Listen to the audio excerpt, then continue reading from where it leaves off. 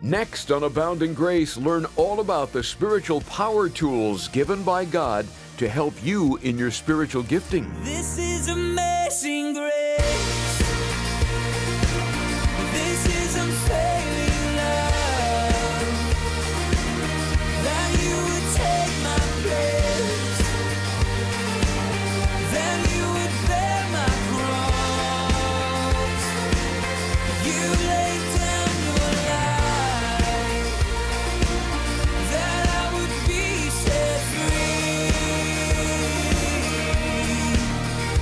Oh, Jesus, I sing for all that you've done for me. It's time for Abounding Grace, and glad you could join us today. Pastor Ed Taylor is going through a series on the Holy Spirit. Beginning today, we'll be uncovering what the Bible has to say about the manifestations of the Spirit. These are helps that come alongside your spiritual gifting. First up is the Word of Wisdom. Here to tell us about it is Pastor Ed. I'm sure you've heard the phrase, there are no lone rangers in the church. And just saying that might well up in you this, well, that's just a cliche, Ed. I've heard that before. I understand it. And if we're not careful, we'll just think it is another Christian cliche that really has no bearing to us because none of us really want to be lone rangers. But it's true. There really isn't room for us to be that lone ranger in life. You look at it, you go, well, I'm not. Here I am in church. I'm wanting to connect with others. I'm a part of the family. I'm a part of the extension of the body of Christ. I'm a part of a small group. But sometimes it's easy to see the church that's fractured and tattered. Because although people know it and don't want to be lone rangers, they know it, but they don't live it. They don't actively seek to connect. They don't persevere. They don't keep trying. They don't keep moving. Well, at the first hint of resistance, there is an attitude of, I've tried that before. And this is the same thing I've always met. And there's not a connection made because there's some resistance. And things can quickly progress into a self-centered view in your relationship with the Lord. Putting you and I, it's easy for us to put ourselves on center stage. How do we know that? We know that because that's what happened in the church in Corinth. That's what happened. That's why so many problems came into the church, because there was a self-centeredness in their lives. Church, the relationship, remember, the church isn't referring, when you hear that word, it's not referring to a building or even a meeting place. The church refers to people. We are the church. We are a part of the church. We collectively in these relationships are the church, and the people in the city of Corinth, the believers, they became very self-centered. It wasn't just the church in Corinth. Ananias and Sapphira, right there in the beginning. Ananias and Sapphira saw an opportunity to draw attention to themselves, saw an opportunity to say, hey, look at us, look what we've done. The thing about them is that they didn't have to do that. They could have given a tenth, they could have given a fifth of what they gave, and there would have been great joy in the church. They didn't need to give that appearance. They didn't need to live hypocritically, but because they were only caring about themselves, anything. I look at Ananias and Sapphira, and even though they kept part back, they could have given 99% of their possessions. And with their heart, that 1% would have brought the same kind of judgment in their lives. It was a heart issue. It was a personal heart issue. The church in Corinth had everything. Now, I asked you to open to chapter 12. Turn back a few pages to chapter 1 by way of review here in 1 Corinthians. Everything in this letter starts out so positive, the church in Corinth. It's so positive. It's so wonderful. You read the beginning of the letter to the Corinthians and you're like, this sounds like a church I want to be a part of. I want to be involved in this. Notice verse 4 of chapter 1. It says, I thank my God always concerning you for the grace of God which was given to you by Christ Jesus, that you are enriched in everything. The idea behind that is they were overwhelmingly blessed, rich in everything, by him in all utterance and all knowledge, even as the testimony of Christ was confirmed in you, so that you come short in no gifts. I have 3 words circled in this section here. I have the words all, and no. This was a very spiritually rich church. They were eagerly, verse 7, waiting for the revelation of the Lord Jesus, who will also confirm you to the end, that you may be blameless in the day of our Lord Jesus Christ. God is faithful, by whom you were called into the fellowship of his Son, Jesus Christ our Lord. We stop at that section there and we would conclude very easily that things are going really good in the church in Corinth. It's excellent. It's wonderful. Look at this. Look how blessed they are. Look how they have everything. This is the kind of church I want to be a part of. And then verse 10 changes right away. Now I beg you guys. And he jumps right in and says, hey, there are a lot. You guys are given everything and you haven't been faithful with it. The people of Corinth were forever changed by the grace of God. They were given new lives. They were enriched in Jesus Christ. They were changed in him. They were extremely wealthy spiritually. They had everything that they needed, all knowledge, all utterance. But even as they were greatly blessed, it was also a place of great danger for them, as the giftings that God gave them were misused and abused. And really, sometimes they were tossed to the side.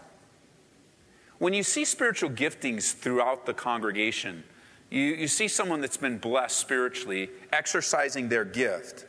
The flow of the Spirit in a person's life, the flow of the Holy Spirit in a man, in a woman, in a family is not necessarily, grasp this, it's not necessarily an indication of a depth of spiritual maturity in their lives. God can and God does use spiritually immature people. You'll see spiritual gifts go through someone that in their lives they're not all that mature, but God is using them. God wants to use them. Sometimes when a person demonstrates the gift of knowledge or a word of wisdom or speaks forth a word of prophecy, our tendency is to think, wow, that's awesome. I want that. But then the next step is, wow, that must be a real spiritual person. Their devotional life must be off the charts. They must have spent, hours in the morning seeking the Lord, because look how God's using them. They have that word of wisdom. They have that word of knowledge. And while they could be spending more time seeking the Lord, not necessarily. It's not always an indication of spiritual maturity. The gifts of God are given to his church, not due to our high level of spiritual maturity or our high or depth of spirituality. The gifts of God are given by grace. They're grace given. And you want to be careful. You don't want to, I'll work it up, Ed, I'll work it up. No, God has gifted you. And we don't need to work it up. We simply need to abide in the Lord. And this church has been given everything. What happens is when you work it up and you work it up and you work it up, and the service is all designed to, let's get the Spirit moving, and there is that tendency to give attention to the gifts. Here's the problem. Attention was never meant to be given to the gifts, but to the giver of the gifts. So when attention is taken away from the giver, and the focus is on the person exercising, or the church exercising, or the movement of churches exercising, or a denomination that's known by the gifts. We shouldn't be known by the gifts. We should be known by our relationship to the giver of gifts. And the church in Corinth had gotten off, and it's easy for us to get off as well. They forgot these important principles. There were problems in the church in Corinth, not just church issues. They were deeper than that. They were family things that to be worked out. They were things that Paul began to write and say, this is how your life should look.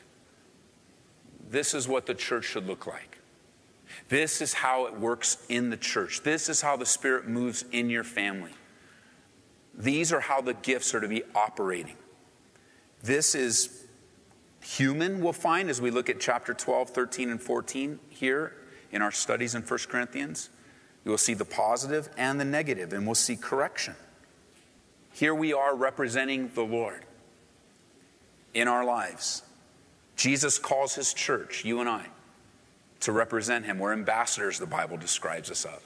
He describes us as the salt and the light of the earth. Jesus says, this is who you are. And as we live as his salt and his light, that's the reason why you've been given gifts. Because you can't do it on your own.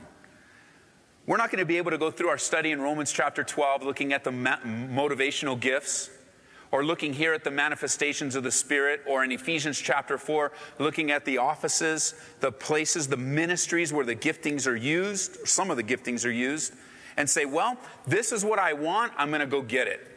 I'm going to buy a book on it, I'm going to study up on it, and I want that gift, so I'm going to take that gift. The Bible says, you'll notice, the Spirit is the one giving. The manifestation of the Spirit is given to each one for the profit of all. In verse 11, notice, it's one and the same Spirit. Back in chapter 12 now. It's one and the same Spirit works all these things.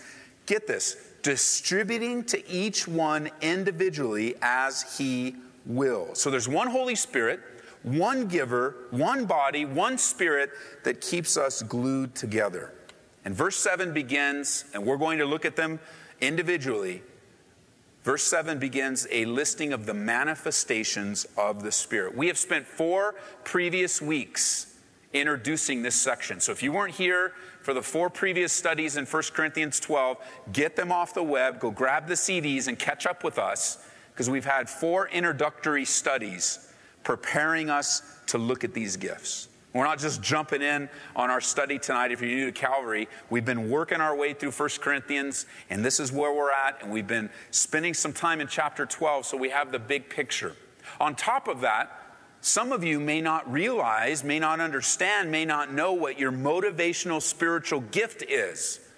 And I want to encourage you to grab the studies from Romans chapter 12, listen to those studies, take notes, because we looked at the gifts. We looked at what the gift looks like in a person's life. We saw it operate in the church. We looked at it operating in the life of Jesus. We looked at the positive parts of the gift and the dangers of what a person has to look out for with those spiritual gifts. And you don't need to take a spiritual gift test. You don't need to take a big survey of, just listen to the Holy Spirit. And as you're going through, I was talking to someone, and they were listening to them, and they haven't listened to them all, but they already found their gift. They already know.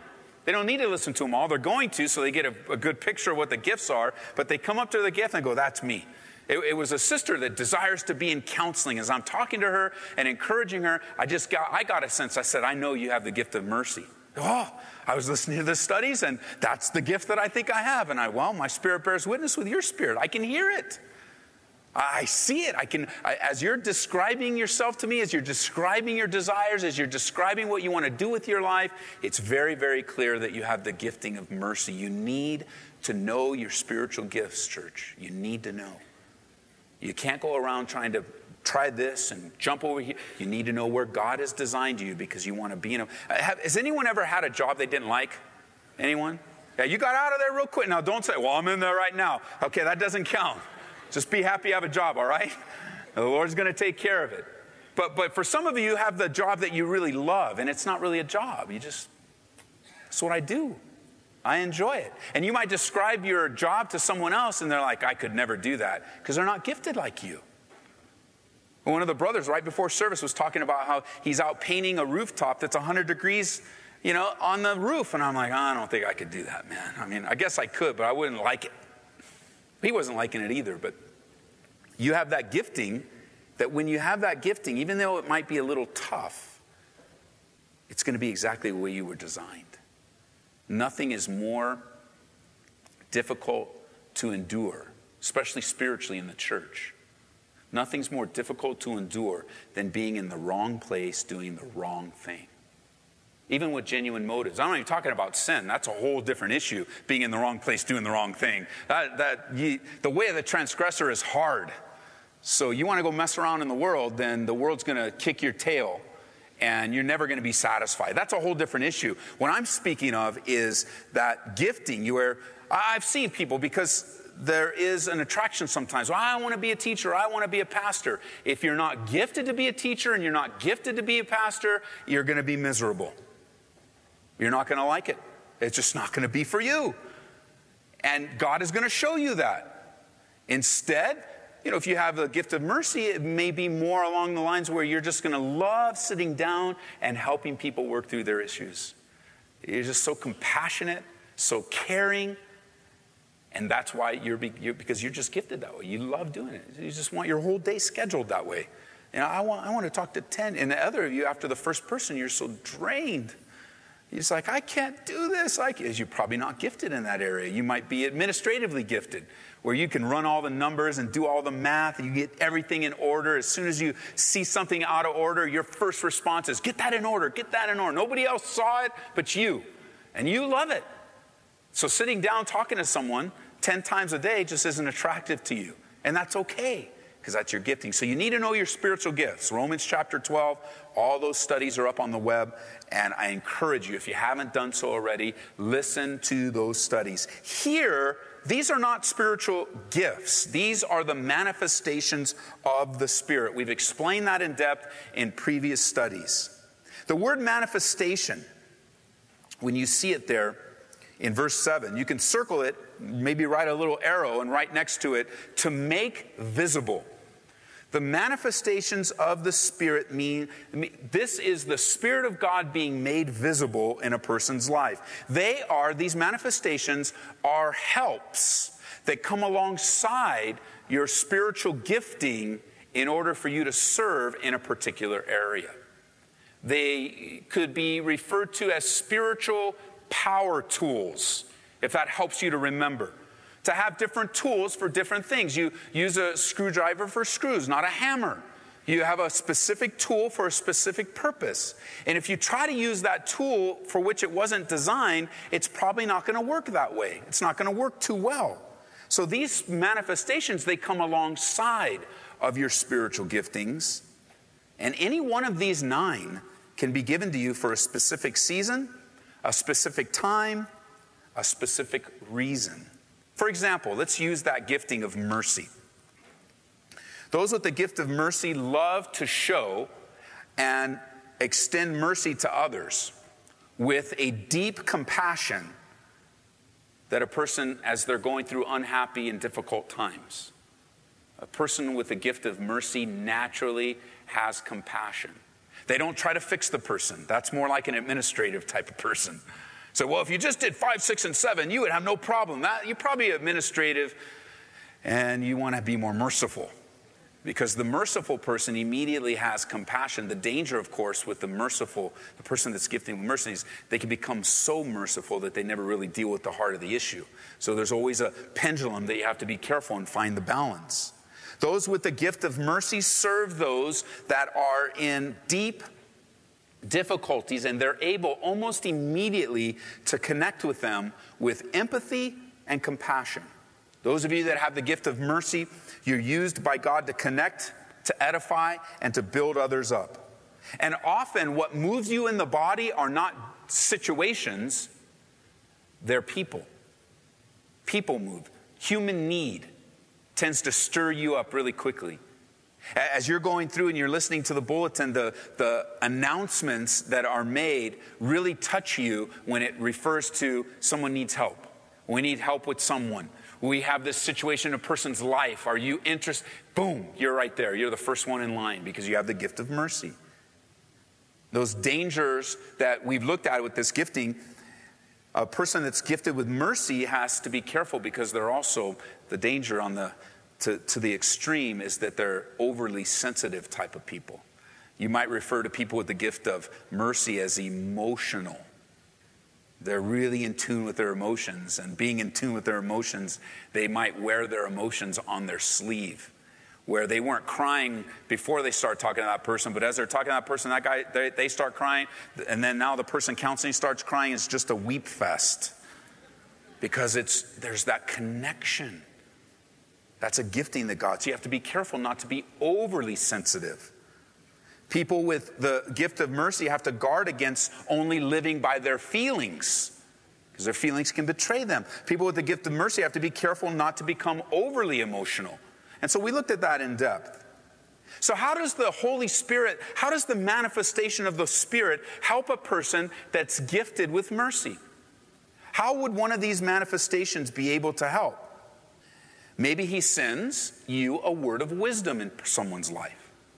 As we'll look at, a word of wisdom or a word of knowledge to help you understand now how to show mercy in a particular situation.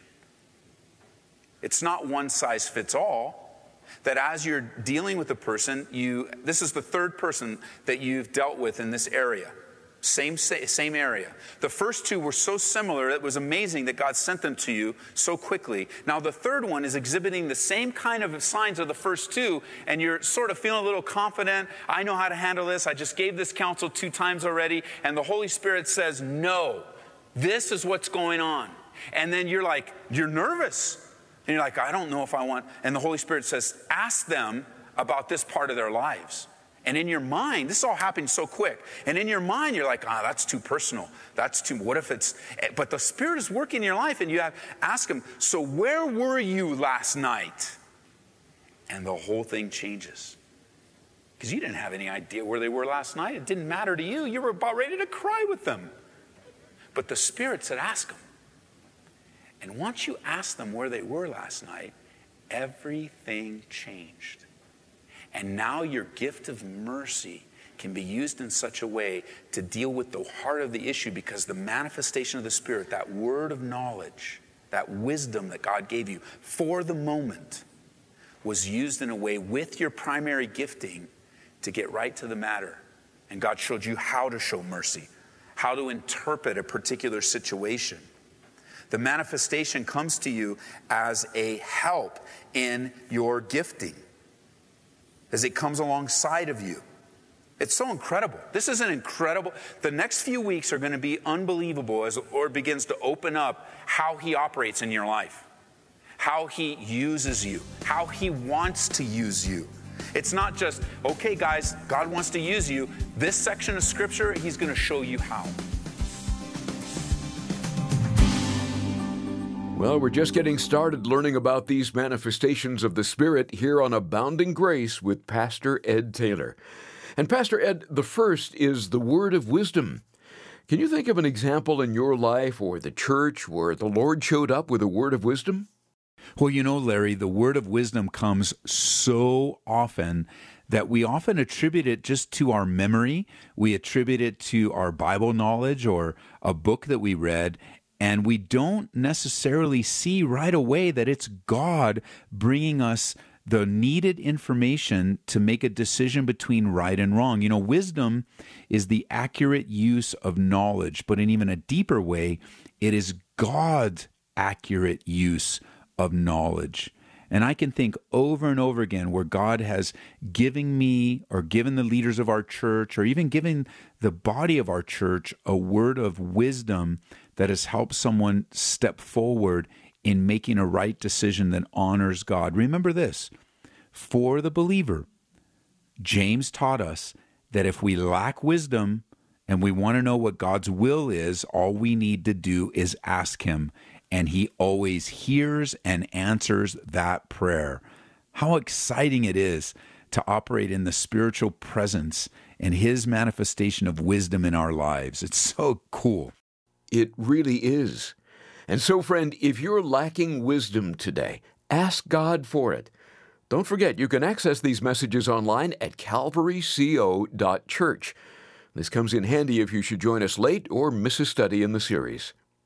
More and more people these days are accessing our teachings through our app.